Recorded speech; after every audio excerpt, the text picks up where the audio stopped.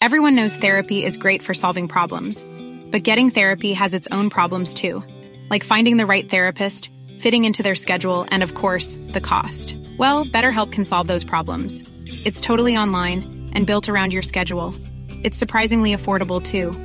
Connect with a credentialed therapist by phone, video, or online chat, all from the comfort of your home.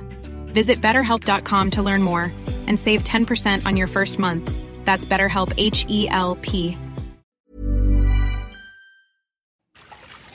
Honey, you shouldn't be cleaning up another man's piss. You never know what someone's going through in life. Hello, everyone, and welcome to Decoding TV.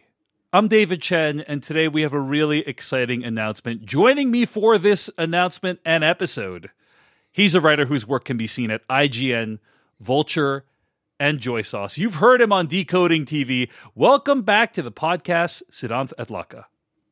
Hi, thank you for having me. I'm really looking forward to this because I am a total beefhead. Welcome to the podcast. So what is going on here on Decoding TV today? Well, first I want to mention, of course, you can always find more episodes of this podcast at podcast.decodingtv.com. Email us at decodingtv@gmail.com and find us on YouTube, TikTok, Twitter, Instagram, Twitch at Decoding TV. For the past year, Decoding TV has been doing weekly deep dives into different TV shows and streaming shows with some of the best writers and commentators on the internet. But while the weekly recap model works really well for a bunch of shows like The Last of Us and Westworld and Succession, it takes a lot of time and commitment to cover a show in weekly recap format. For many co-hosts, such as Siddhanth Adlakha, who's appeared before recapping She-Hulk and Westworld with us, it's usually at least a 10-week commitment. And that's just a lot of time and effort for one TV show. And if we continued just doing only weekly recaps, there are just a bunch of shows that Decoding TV would not cover. Because there's a bunch of shows that it doesn't necessarily make sense to do a weekly recap for. So that's why I'm so pleased to announce a new show launching in the Decoding TV feed called This Week in Streaming, which will cover the latest and greatest in what's available on streaming platforms. The idea is that every week, in addition to any weekly recaps going on Decoding TV, we will cover one of the most interesting, thought-provoking, and or critically acclaimed shows on TV. We won't recap every episode of a given TV show, but we will instead tackle the first episode or two, and then separately the last episode of that show to summarize the whole season. This will be on the main Decoding TV podcast feed, so if you're listening to this now on the podcast feed, you don't actually need to do anything to get future episodes. They're already going to be delivered into this feed. Over the course of the next few weeks, Siddhanth and I will be covering Beef on Netflix, we'll be covering Barry on HBO, and we'll be covering Dead Ringers on Amazon Prime. Again, our plan will be to cover the first episode or two with no spoilers for the rest, and then the last episode, which will discuss the whole season of each show. We're committing to covering these shows, and you can expect that coverage in your inbox if you're a paid Decoding TV member or in your podcast feed. Will Decoding TV cover more shows after this? That is up to you. Please let us know what you think of this format, what you think of this podcast over at decodingtv@gmail.com. I am so grateful to Siddhanth for joining me for this initial batch of episodes to kick this off. Siddhanth will always be part of the Decoding TV family, and we're committed to covering those three shows I mentioned, Beef, Barry, and Dead Ringers together. But as time goes on, other people may rotate in and out of the co-host chair. In the meantime, your feedback at decodingtv@gmail.com will help us determine whether to continue this new experiment. One final thing before we get into Beef today, and that is we are going to try to start broadcasting this podcast live as often as possible. So I do want to mention we are broadcasting live right now as we speak on Twitch and YouTube. We will be interacting with people live, so you might hear people's comments interjected into the podcast. And you can follow us at youtube.com/decodingtv and twitch.tv/decodingtv, where you can get future live broadcasts and interact with us whenever we go live. Our Succession podcast will probably not be live, but I think it's very likely that the episodes Siddhanth and I will do about Beef, about Barry, and about Dead Ringers will be live. So be sure to follow us over at youtube.com/decodingtv and twitch.tv/decodingtv to make sure you get notifications when we go live here and discuss the most interesting shows on television. Okay, Siddhant, thank you so much for listening to that long preamble. Thanks for sitting there and enduring that. I appreciate that. Yeah, my input for all the listeners and people watching is, what David just said. So, Beef.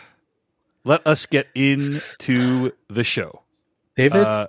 Yes? David, I think it's beef time. It's beef time. Beef is about two Asian Americans whose lives intersect after a road rage incident.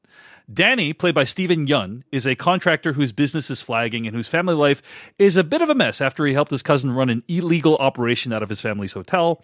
Amy, who's played by Ali Wong, is a small business owner who operates a plant-selling business called Koyo House. Her business is on the verge of a sale to Forsters, a hardware chain run by Jordan, who's played by Maria Bello, and Amy really needs this sale to go through. All 10 episodes of Beef are now streaming on Netflix. Siddhant and I are going to be discussing episodes 1 and 2. We're going to spoil everything through episodes 1 and 2. We're not going to spoil the rest of the show. We're going to have a separate episode where we discuss the rest of the series. But this is just kind of initial thoughts and whether people should watch the show. So, Siddhant and Laka, should people watch Beef, and what were your overall thoughts on the show? Should people watch the best new TV show of 2023? I think it depends. I'm going to say if you like good television, if you like to laugh, if you like to also be kind of emotionally uncomfortable at times, yes, it is. It's good.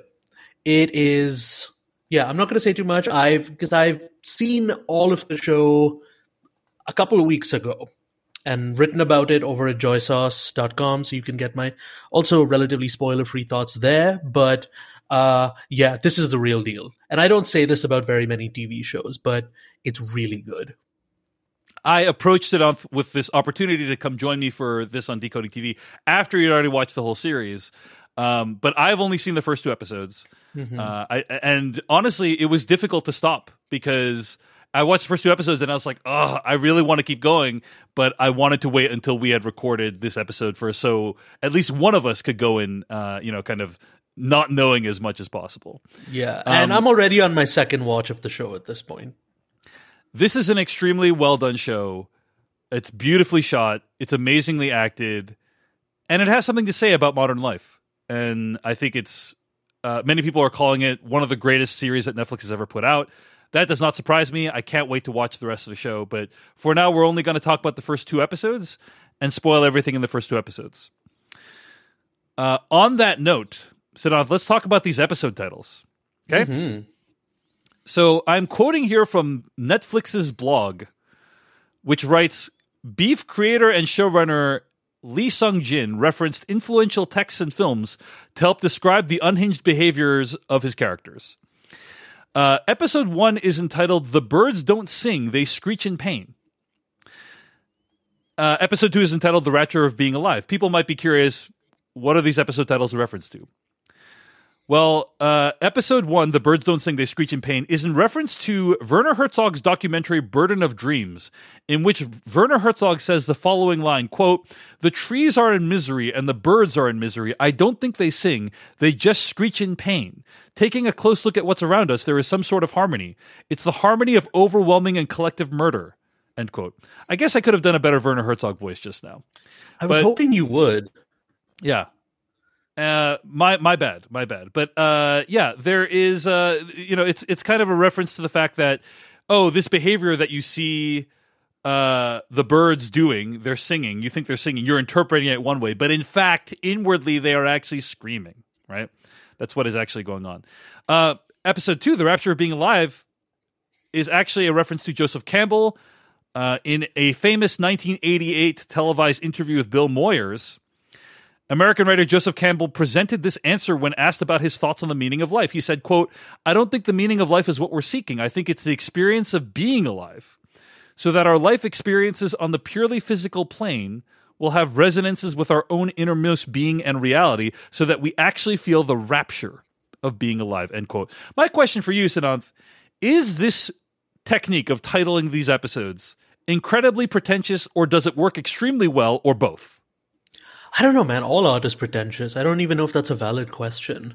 But like, I think it works for this particular show just because, these two titles and all the other titles are, taken from, various sources that all seem to be referring to something about nature, something about human nature. And I think this is a show that digs into a lot of things about people and the way we, interact on our dynamics with each other in the modern world in a way that I haven't seen very many movies and shows really get into. And so I think, the titles aren't necessarily some kind of coda to figure out, oh, this is what the episode is secretly about. They're more just references to the fact that, okay, these are the topics and this is the subject matter that the series is dealing with in sort of a roundabout way. So I like it. I think it's mischievous almost. I agree. Pretentious is a terrible word to use because it's not it's not super descriptive. I guess here's my philosophy on using titles like this is I'm fine with it as long as you earn it, if the show earns it. So if you're talking about like Guy Ritchie's The Wrath of Man and you have like a quote from like von Clausewitz or whatever, I'm kind of like, making the jerking off motion with my hand while I'm seeing that. But when you are a show this good that has a lot to say, in my opinion, and is this well constructed, yes, I'm willing to put up with mildly obscure references for your titles. So anyway, it'll be interesting to see what we might talk a little bit about what the rest of the episodes are titled as we get on with the show and talk about it in our next episode about Beef. But Siddhanth, let's talk about what happens. The first episode of Beef begins with Danny and Amy's lives intersecting in the parking lot of a hardware store before a chase scene breaks out. And it's a really thrillingly done chase sequence. It's basically every person's worst nightmare when it comes to road rage. I don't know about you, but whenever I have a road rage incident, which is very rare, my fear is always, is this going to be the psycho that follows me home? Which is why I really try not to have road rage incidents, right? That's good to hear. What's good to hear? That I try not to have road rage incidents? Yes. What did you think I was referring to? Yeah. So here's my question. Who do you think was actually in the wrong for this inciting incident? That's a little harder to parse because what are we actually talking about? Are we talking about the incident as a whole where they get mad at each other and things escalate from there and they chase each other? Or are we just talking about the initial, like, oh, okay. The initial thing, right? What, like, from my perspective, Steven Yeun's character was backing up into Ali Wong's character's car, and he was going to hit her if she didn't honk at him, right? And so Steven Yeun was in the wrong. Now, Ali Wong shouldn't have given him the finger and thus provoked him further. But I think it was initially Steven Yeun was having a rough day. He almost backed into Ali Wong, and he was the one that actually made the transgression there. So, that said, Ali Wong's car was there, kind of not moving very much. So that's another, she could have been theoretically responsible. It's such a small little, almost nothing of an incident that it, even calling it, even framing it as someone being in the wrong, that in and of itself feels wrong. And that's not a slight at you, of course. That's more like... You're basically questioning the premise of every single one of my questions that I'm posing. Absolutely. That's my job. No, it's... What's wrong, so to speak, is the fact that both of them, immediately get at each other's, throats in a way from a distance. But yeah, the wrongness of the initial skirmish is so minor that everything that follows just feels completely wrong in relation to it. Like, this is, if we were dealing with completely calm, rational, well-adjusted people who are having a decent day, it wouldn't even register. Like, oh, all right, you go ahead. That kind of thing. Right. And I certainly think that's part of what the show is saying, is that it's this tiny moment that can somehow balloon and spiral out like a fractal into all these different areas of these people's lives. Yeah. That's what's so fascinating. On that note, by the way, are you familiar with the movie Changing Lanes? The Ben Affleck, Samuel L. Jackson movie? I haven't seen it, but I've heard it brought up in relation to this show. It is an extremely different movie than what the show is in terms of aesthetically, in terms of kind of the areas of life that it's exploring. It's a white dude and a black dude in that movie. This one, it's two Asian Americans, and I bring that up because their kind of Asian Americanness is a key part of, I think, their identity in the show. But it also basically starts with a road rage. It's a movie, and it's about a road rage incident that kind of spirals out and creates all these problems in these people's lives. Very different movie, but kind of a similar premise in some ways. So anyway, for those who wanted an Asian American version of Changing Lanes, your day has come. Your day has come.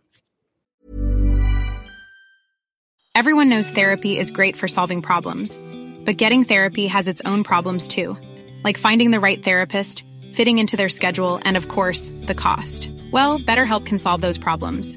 It's totally online and built around your schedule. It's surprisingly affordable too.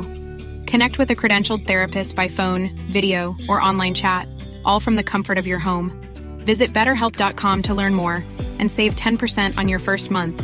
That's BetterHelp, H-E-L-P.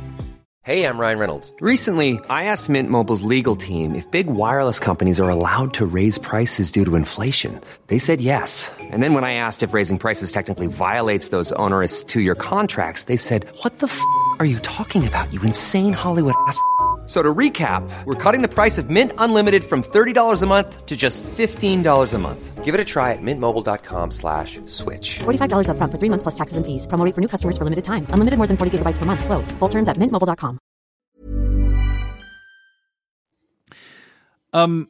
Shortly after arriving home from the chase scene, Amy starts to tell her husband, who is George, right? Played by Joseph Lee. Mm-hmm. She starts telling her about her life, and then he cuts her off and says, "Hey, like, you got to start focusing on the positive." When I watched this, I actually thought this was very bad and unhealthy behavior, Siddhant. I don't know about you, but I think that in general, one of the things that we see in these people's lives, both Amy and Danny, is how the people around them kind of invalidate them in various ways. And I learned from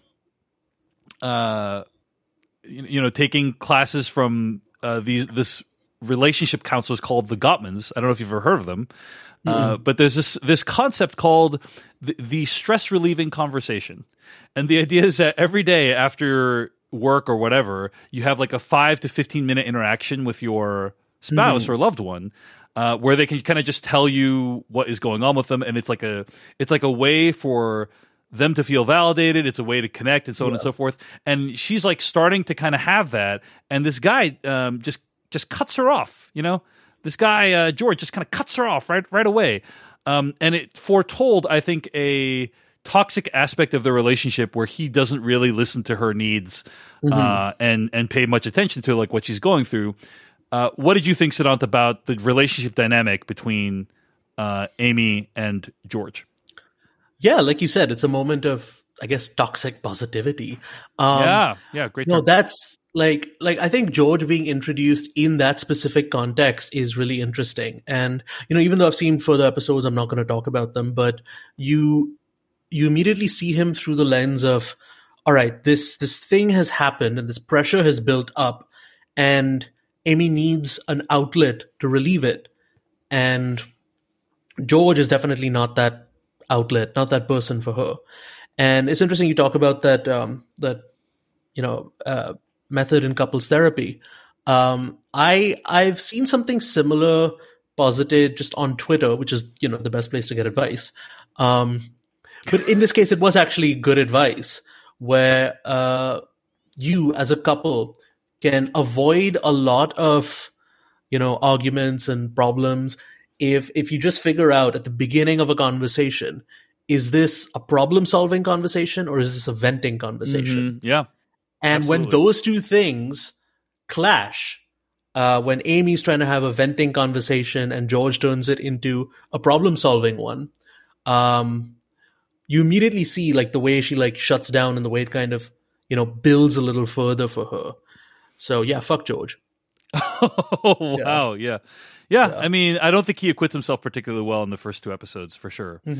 By the way, one other random note I wanted to mention before I ask you what this episode brought up for you is right after the road rage incident that kind of creates the entire thing, Danny,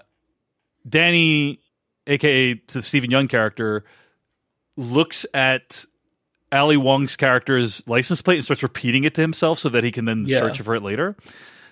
Are you familiar with the movie MacGruber, Siddhant Adlakha? Yes, I am. This is very similar to one of the most famous sequences in MacGruber where MacGruber kind of gets cut off or sideswiped by this car and then like starts committing the license plate to memory. And that's one of my favorite sequences. I don't think the people in this show were inspired by MacGruber necessarily, but they could have been. And I just really enjoy the parallels between MacGruber and the show Beef. But on that note, go ahead. Beef is for all the MacGruber fans out there, I think. 100%. On that note, Siddhant, a lot of the show is about anger. It's about how these people hate each other and the reasons that they do so and the ways in which it plays out. You had some thoughts about this, right? Yeah, 2 things in particular stood out to me over the course of the first 2 episodes.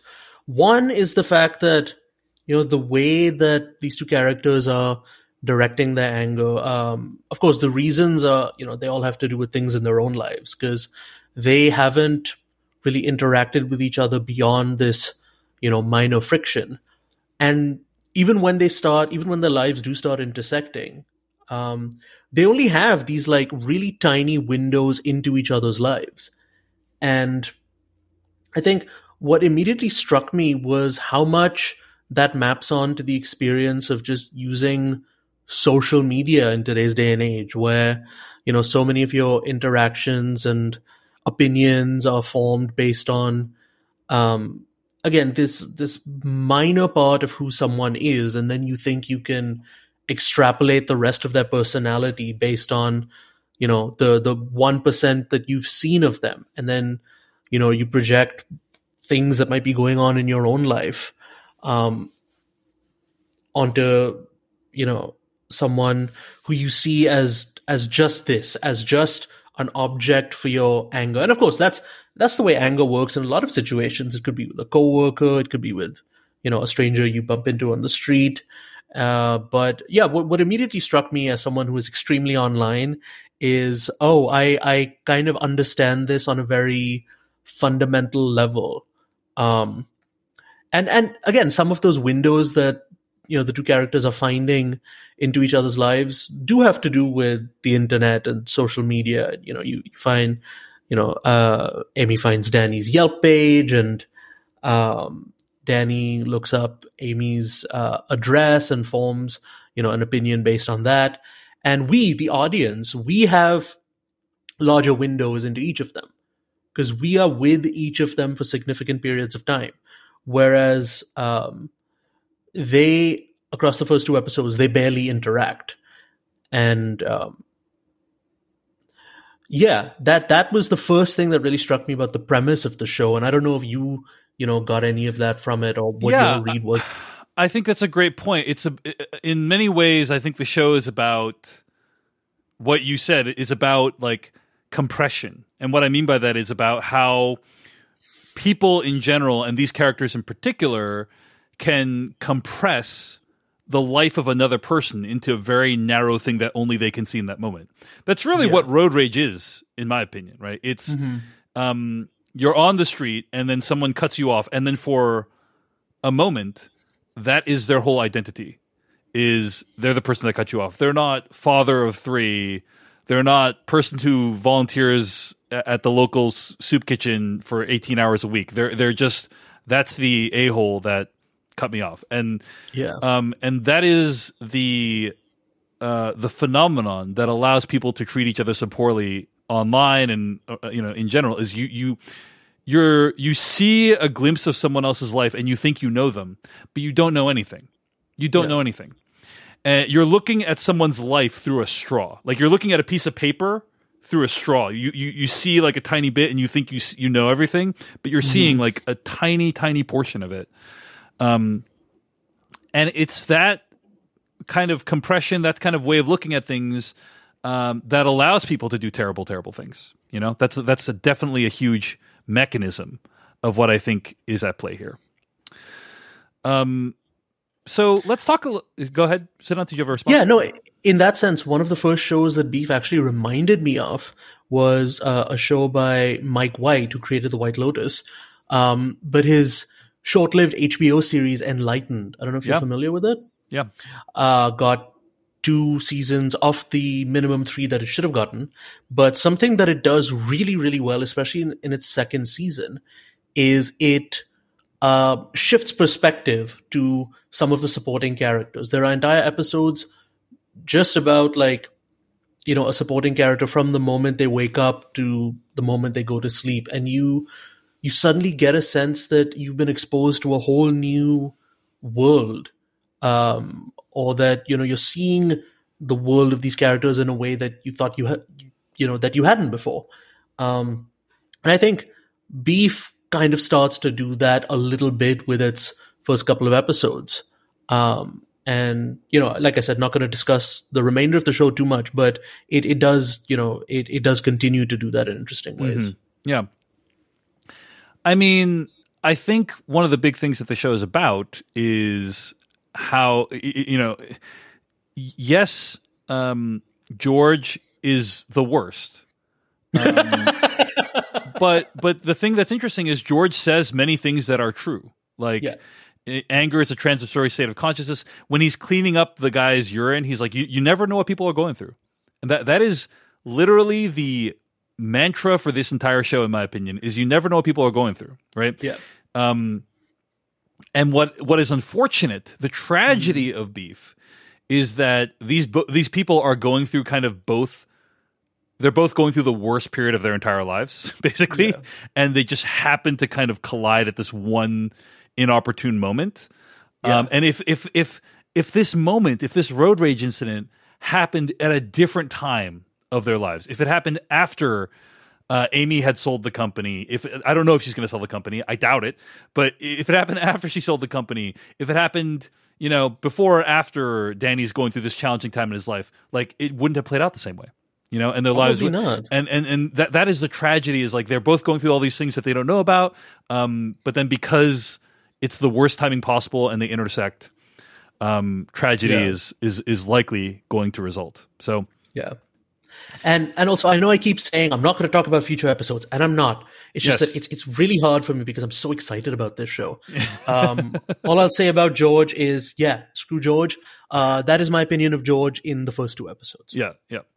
So let's talk about the performances. You know, one of the things that I was really impressed by in the show is specifically Ali Wong. I think she is incredible because the camera takes on a very subjective point of view for most of the show. And what I mean by that is there are tons of close-ups of Ali Wong's character Amy, of Steven Yeun's character Danny.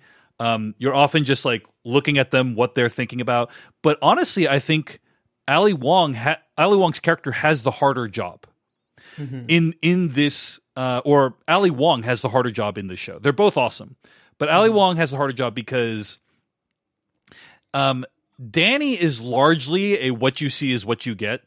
If he is feeling differently about you than he is saying, then it's very transparent or it's very thinly veiled. It's Ali Wong that needs to put up an entire edifice, this entire front of who she is, because inwardly she is dying inside, right? She's really sad about all that life has given her, about the current state of things in her existence, and she actively hides this from everyone that's around her. And that's why I think like the road rage incident, how that spirals out, is so invigorating for her, is because she finally gets a chance to be who she really is, or how she really feels through this extremely weird connection she has to this Danny guy.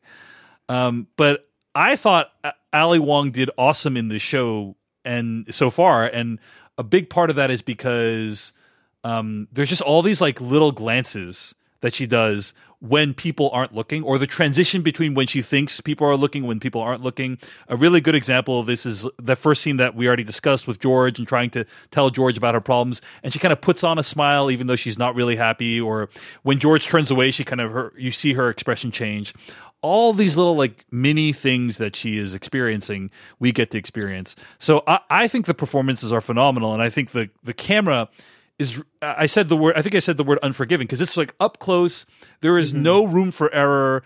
It's also like very occasionally unflattering. Like it's not, it's not like aesthetically beautiful just because it's so close. It's so unforgiving. And you're seeing these people in challenging emotional states. What did you think of the performances, Siddhant? Yeah, starting with Ali Wong, I think you make a really good point about those, transition moments between lines, between conversations. It's like, are you familiar with the show You on Netflix? I am familiar with it. I haven't seen it, but yeah. Okay, so a big thing about You is there are these like, moments where the characters aren't interacting, but there's just voiceover to fill you in on what's going on, right? So there are a lot of what I would call You moments, but just without voiceover. And what is instead filling you in on what's happening internally in these extended close-ups is just the sort of micro expressions, the micro changes on Ali Wong's face as Amy. And there's just so many details about her and about the place she is in her life that I think work so wonderfully. Starting with just her octagon-shaped glasses. I think love them. It's first of all, it's a very memorable detail.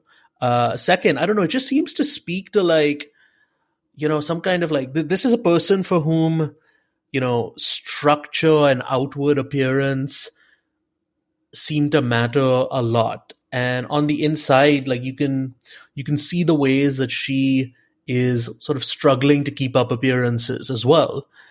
And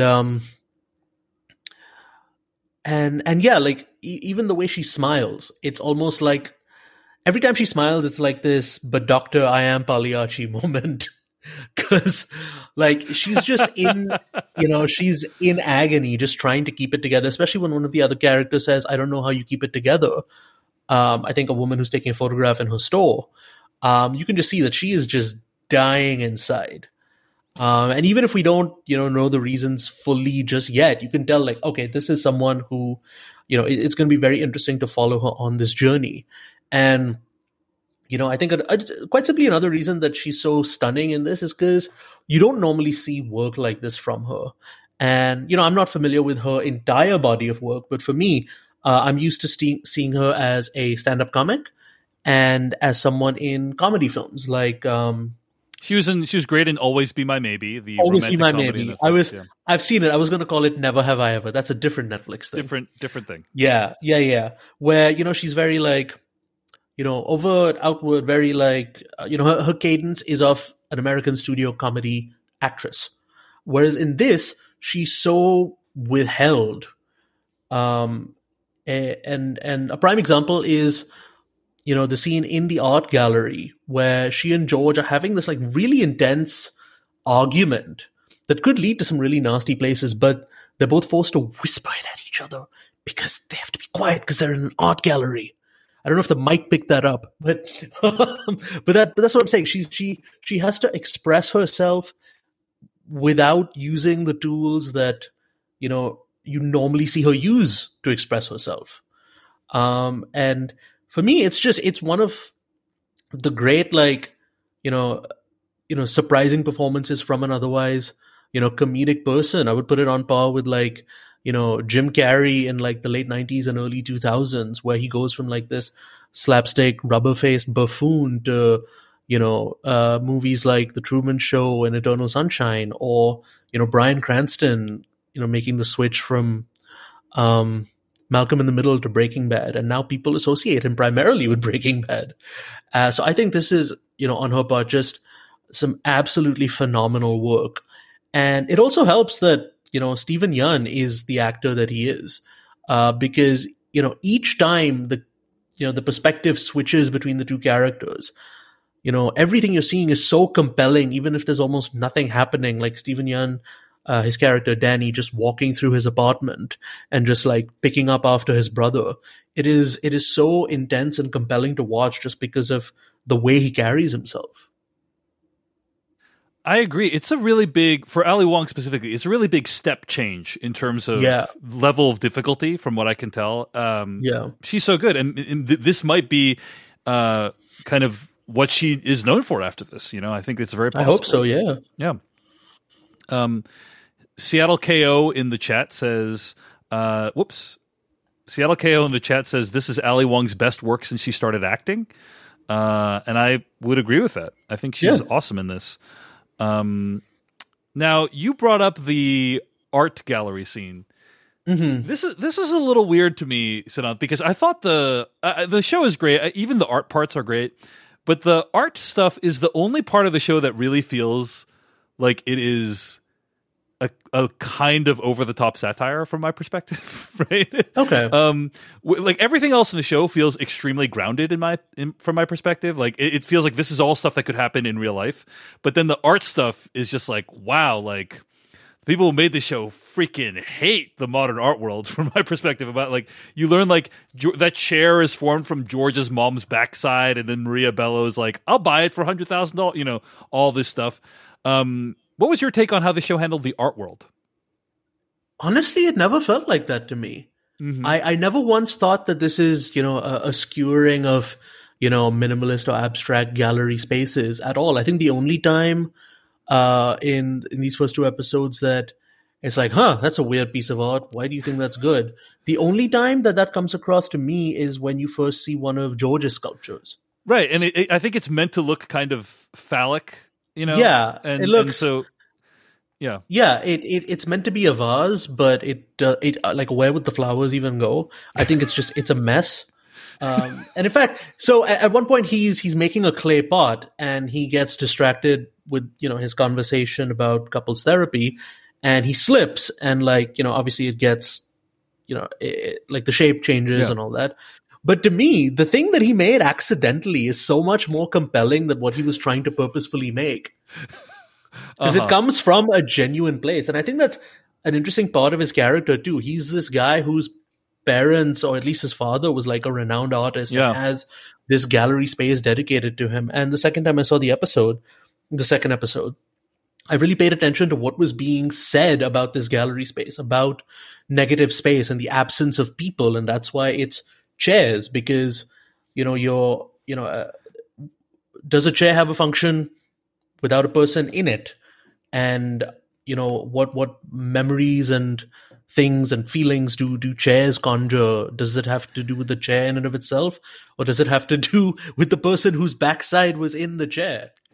And so I put a different way to reference a different movie that's coming out this weekend. A shoe is only a shoe until someone steps in it. And Viola Davis came up with that line. Yes. True fact. We're talking about Air, the Ben Affleck movie about Nike. No, I was actually talking about Super Mario Brothers. Sorry about that. Yeah, they say that too. Yeah. It's in both movies. Oh, it's a me. I am the shoe. Seattle KO in the chat says, the Japanese mother, who is also a pretentious artist throwing shade at Ali Wong's character as a mother-in-law, was captured so well too. Mm-hmm. Funny. I think that's great. That is a great character, and kind of you get the sense of the tension between the two of them, right? There's like, especially when there's like an inter-class thing going on, you get the sense that Ali Wong's character probably didn't come from money, whereas George's family probably was relatively wealthy, and so obviously the grandmother is going to want certain things for her granddaughter that like are massive expenditures. And this can create a lot of tension. There's a lot of judging going on, a lot of things that aren't said going on. I really thought that dynamic was captured very well. So, any thoughts on that, Siddhant? I think the actress who plays Fumi, I'm sorry, I have her name here. Patty, I believe it's Yasutake? Yeah. I could be mistaken. I apologize. But yeah, no, she has such a minor presence in the first two movies, and yet such a major presence at the same time. Did I say first two movies? They feel like movies. First two episodes, The first two episodes. Yeah, Beef and its sequel, more beef. Beef and its sequel, It's What's for Dinner. And yeah, go ahead.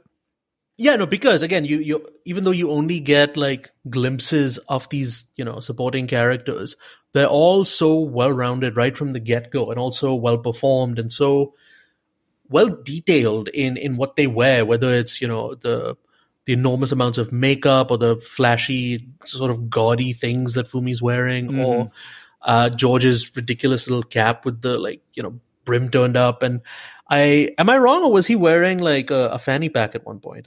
That could just be me projecting on how much I dislike I don't him. recall I that. know. I don't recall that. Yeah. But hey, nothing wrong with the Asian dad fanny pack, Siddhant. So what can I say? I'm just really like racist, I guess. I don't know. you're gonna, wait one day. 30 years from now, Siddhant Adlakha is going to be seen wearing a fanny pack. It's going to happen. Set your watch to it. Okay?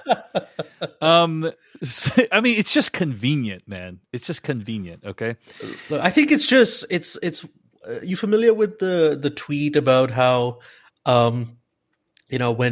when you dislike someone, everything they do is annoying. Like if someone tweets, "I like soup," you're like, "I bet you do."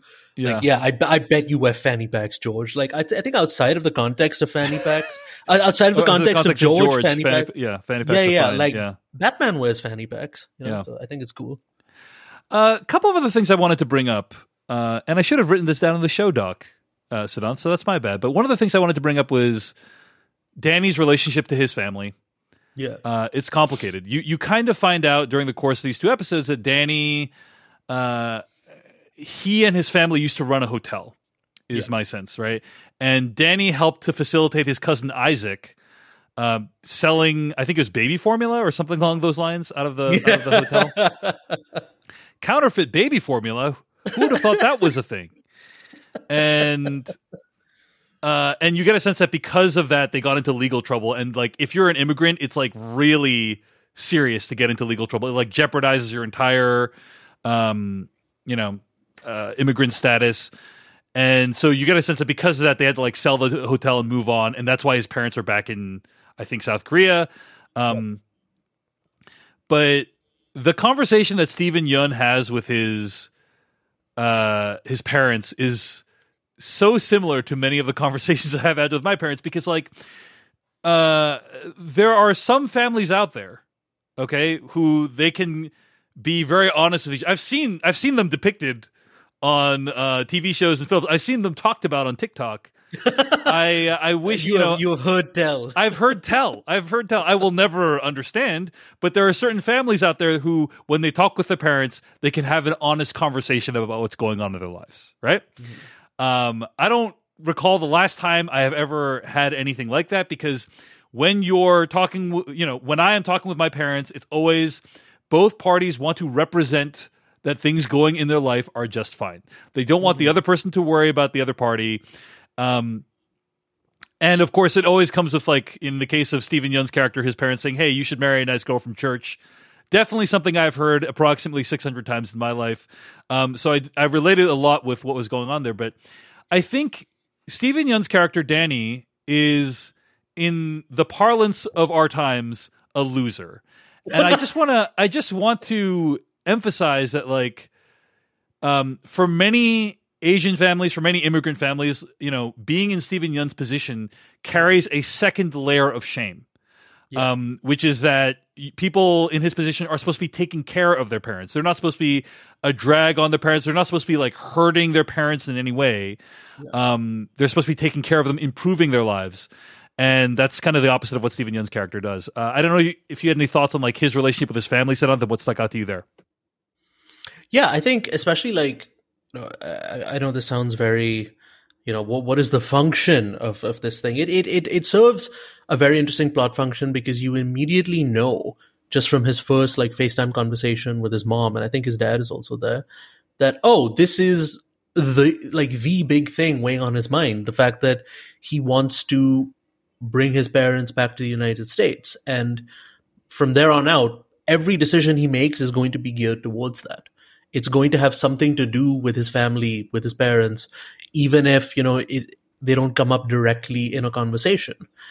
And, you see the way that even though he's like a little frustrated on the call, he, like you said, wants to, give the impression that everything's fine. I'm working on something, I'm going to have you guys back, that sort of thing.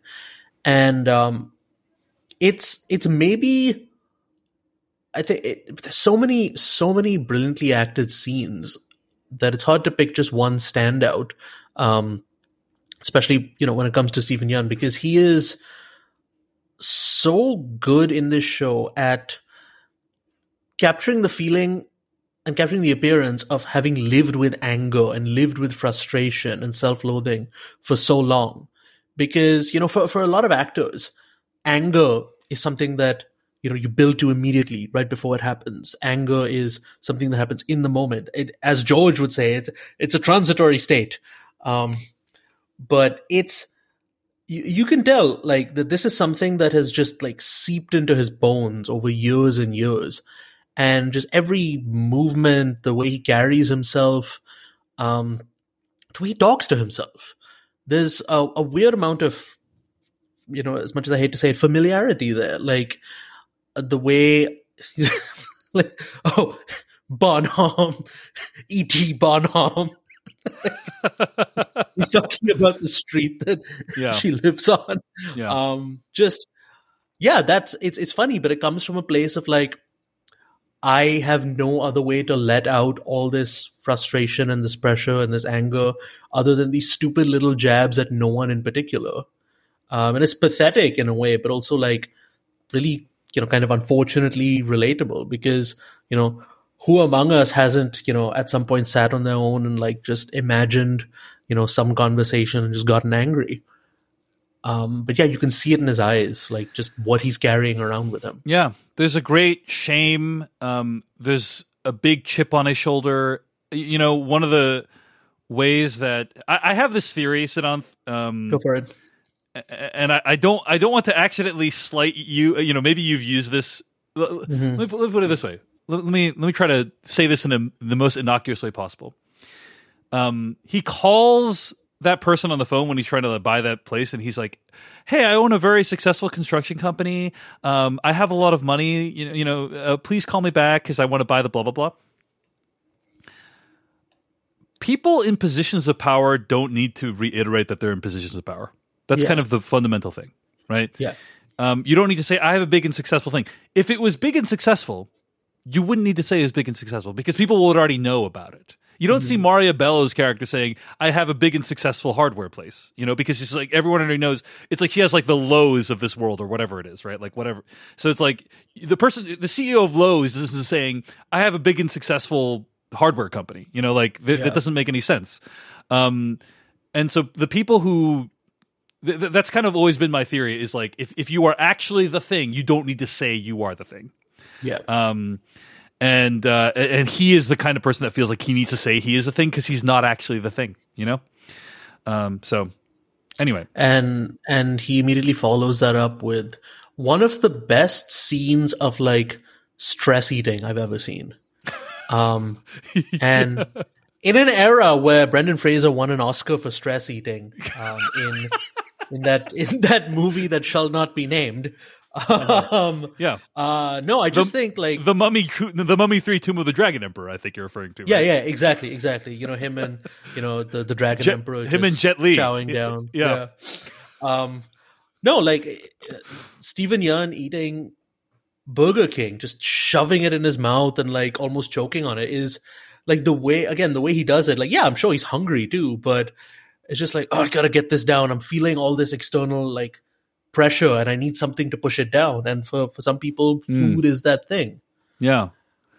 Great call out. The only other thing I really wanted to mention, I mean, there's a couple of like really amazing filmmaking flourishes I wanted to mention. I love the reveal of what happens to Steven Yeun's character's car at the end of the second episode, where it shows you like, I think it's like "I Can't Drive," right, is on the hood, which is especially offensive for an Asian person. I just want to put that out there. Yeah. And then later you see the other angle, like it's the camera like kind of swings around to reveal the other angles of the car at the end. So you realize like she's written it across like every dimension of the car. Just what a wonderful like little filmmaking flourish at the end of just like slowly revealing the extent of what she did. Yeah. So I wanted to mention that. I mean, the ultimate thing about the show is I really love the show, but it is deeply uncomfortable and distressing for me to watch the show. Right. Mm-hmm. For two reasons. One is that I think the show's observation about modern life are really spot on. These are people who are both miserable. And one of them, Danny, Stephen Yeun's character, wants to be where the other one is. Like, wants to be rich, successful, with a spouse and a family and a child and successful business and so on.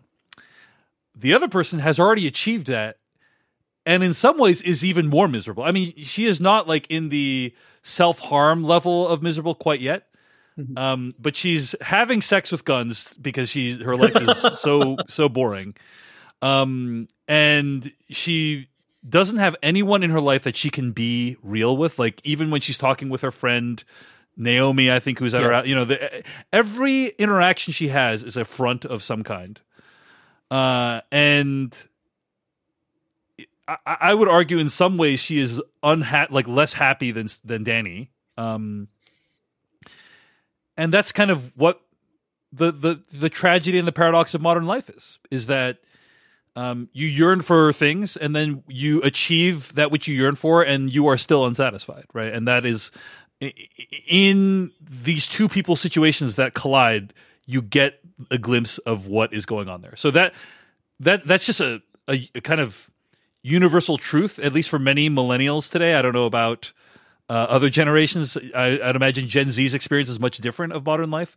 But for many millennials, that is kind of, that it captures that. So that's why it's deeply distressing to me. And the second thing is, I get the sense just from the first two episodes, and I know you've already seen the rest, so you don't need to mention that again, that everything they're going to try to accomplish is going to go poorly for them. Like, I don't think the sale is going to go through, or if it does go through, I think it's going to go through in a bad way. I don't think Danny's going to buy this plot of land. I mean, maybe like there'll be some kind of redemption at the end, but right now it feels like at the very least all these, like, it's going to get worse before it gets better. That's kind of my sense. It's like these two characters' lives are going to get worse before they get better, and you feel, as the viewer, you feel that. You feel the kind of inevitability of how terrible things are going to get, and that is sad. It's sad to witness. So we love a good comedy, don't we, folks? Indeed. Any other thoughts on these first two episodes, Siddhant? Anything else that stuck out to you before we talk about our favorite quotes from the episode? I'm just so delighted by just everyone in the cast. I think young Mazzino, who plays Paul, Danny's brother, just even his delivery of like, I'm in the middle of a game, like the first time you meet him, like there's such a lived reality to everything he does and says, even as like a kind of, on first glance, kind of like a himbo meathead sort of thing. The thing he has going on of like this, dumb guy who just wants to like flirt and screw around, and you can tell that there's something more beneath the surface there, even though it hasn't like really been focused on yet. But always happy to see Justin Min show up. He plays a minor character, Edwin, the husband of Danny's ex, who's pregnant. Yeah. He is from, let me see, do I have it right here? Right here. After Yang. Oh, yeah. That's him. That's my boy. He plays Yang. He plays Yang. In After Yang. And he invites them to go to church because Edwin is apparently leading worship team. Also a conversation I've had with other people in my life, so. I love his voice, and I love just like, he's trying to put on this like very like, oh, we love to have you here kind of front, but you can see like mild discomfort with the fact that his pregnant wife's ex from a decade ago is sitting in his kitchen. Yeah. But you brought up Paul, Danny's brother, and we didn't even talk about how Danny borrows $20,000 from his cousin, invests it all in crypto, and apparently loses everything, which is just brutal. Just brutal. Like, the thing is, Danny makes terrible decisions during the course of the episode that are outside the scope. Like, Ali Wong kind of, could have negotiated her situation with Jordan a little bit differently, but like, it's Danny who is completely, like, continuously making terrible mistakes as the show goes on. And I'm curious, and that's really, like, sad and upsetting to see. I'm curious, like, how that's going to continue to spiral, and or whether or not he's going to learn anything as a result of this. So, yeah. Anyway, I'm looking forward to watching the rest of the show. I'm deeply uncomfortable. I'm made deeply uncomfortable by the show. But Siddharth and I, we will watch the rest of the show. We will record another episode in the next couple weeks talking about the entire season. And you can look forward to that. Before we get to our favorite quotes, I want to mention where you can find more of our stuff. If you're watching this now on YouTube, you can be sure to subscribe, get notifications at youtube.com/decodingtv and twitch.tv/decodingtv. Find us on Twitter, TikTok, Instagram, and YouTube. I already said that, at Decoding TV. Podcast.decodingtv.com is where you can find the podcast version and download and listen to it at your leisure. decodingtv@gmail.com is where you can let us know what you thought of this conversation and whether we should keep doing This Week in Streaming, because it's a new thing we're doing. And if you want to support what we're doing here on Decoding TV, become a paid member at decodingtv.com. Get early access to episodes and bonuses and ad-free episodes. We really appreciate everyone at decodingtv.com who's supporting us and making this podcast possible. Siddharth Adlakha, where can people find more of your work on the internet this week? They can find me on Twitter at Siddhant Adlakha, which is, of course, my name. And I have a bunch of articles about all sorts of movies and shows all over the place, from IGN to Polygon to IndieWire to Vulture to Joy Sauce. Yeah.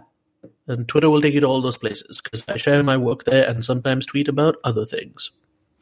All right.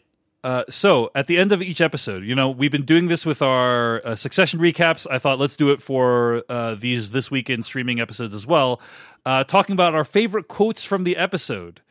I wanted to say, when Danny's trying to convince that guy to give him the tree cutting job, he says, what are you going to get, a guy with like 5 stars on Yelp? Those reviews are fake, man.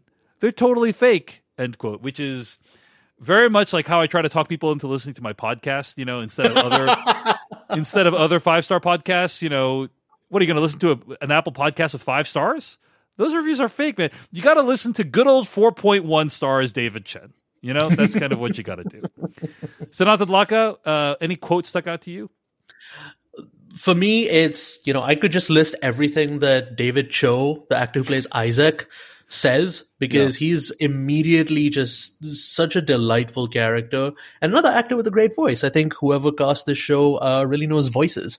So after Danny is asking, Isaac for help, he says, "Of course, dude, your family. Just give me the title of your truck."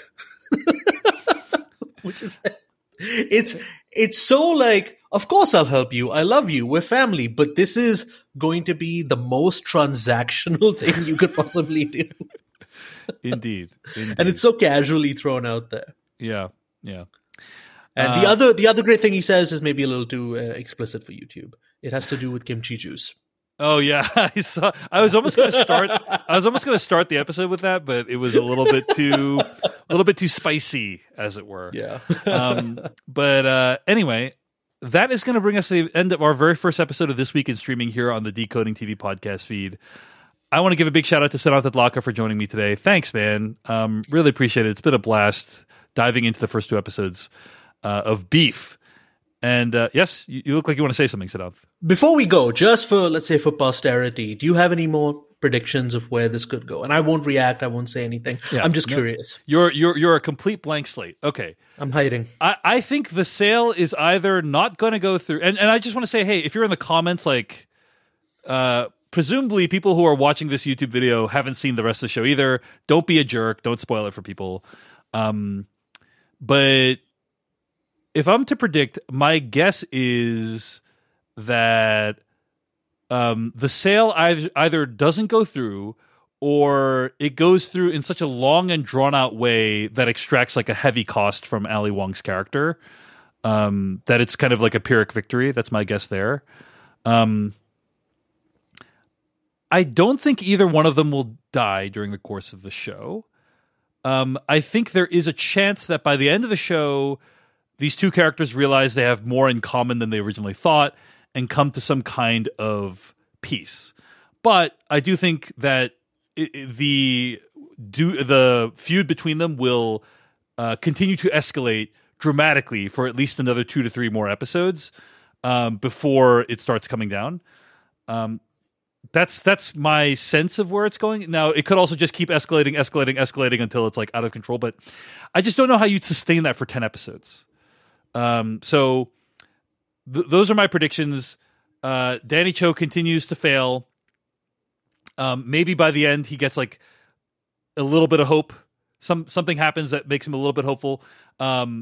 Maybe by the end, like Ali Wong and him, like or Amy and Danny kind of arrive at some kind of detente. There is even a possibility they end up working together at the end because he's a contractor and she's a plant person, and maybe there's a way for them to combine forces. That's possible, but I think it's going to take at least another 5 episodes to even get a glimpse of that, is my sense. And I don't think the sale is going to go through, or it will go through in a really challenging way. So I kind of fumbled my way through that, but I think you kind of get. I was mostly consistent through all that, right? Yeah. So we will regroup and we will see how correct David Chen is or is not. But yeah, thank you so much for listening to this. A big thanks to Siddhant for joining us. decodingtv@gmail.com. Let us know what you thought of this episode, this structure, right? Which is not a straight recap of the episode. It's kind of just thoughts on specific topics around the episode. Would love to hear any feedback on that. But we hope you'll join us over at youtube.com/decodingtv and on podcast.decodingtv.com for our coverage of the rest of season 1 of Beef. Goodbye. Beef, beef, beef, beef, beef, beef, beef, beef. Mom deserves the best, and there's no better place to shop for Mother's Day than Whole Foods Market. They're your destination for unbeatable savings, from premium gifts to show-stopping flowers and irresistible desserts. Start by saving 33% with Prime on all body care and candles. Then get a 15-stem bunch of tulips for just $9.99 each with Prime. Round out Mom's menu with festive rosé, irresistible berry chantilly cake, and more special treats. Come celebrate Mother's Day at Whole Foods Market.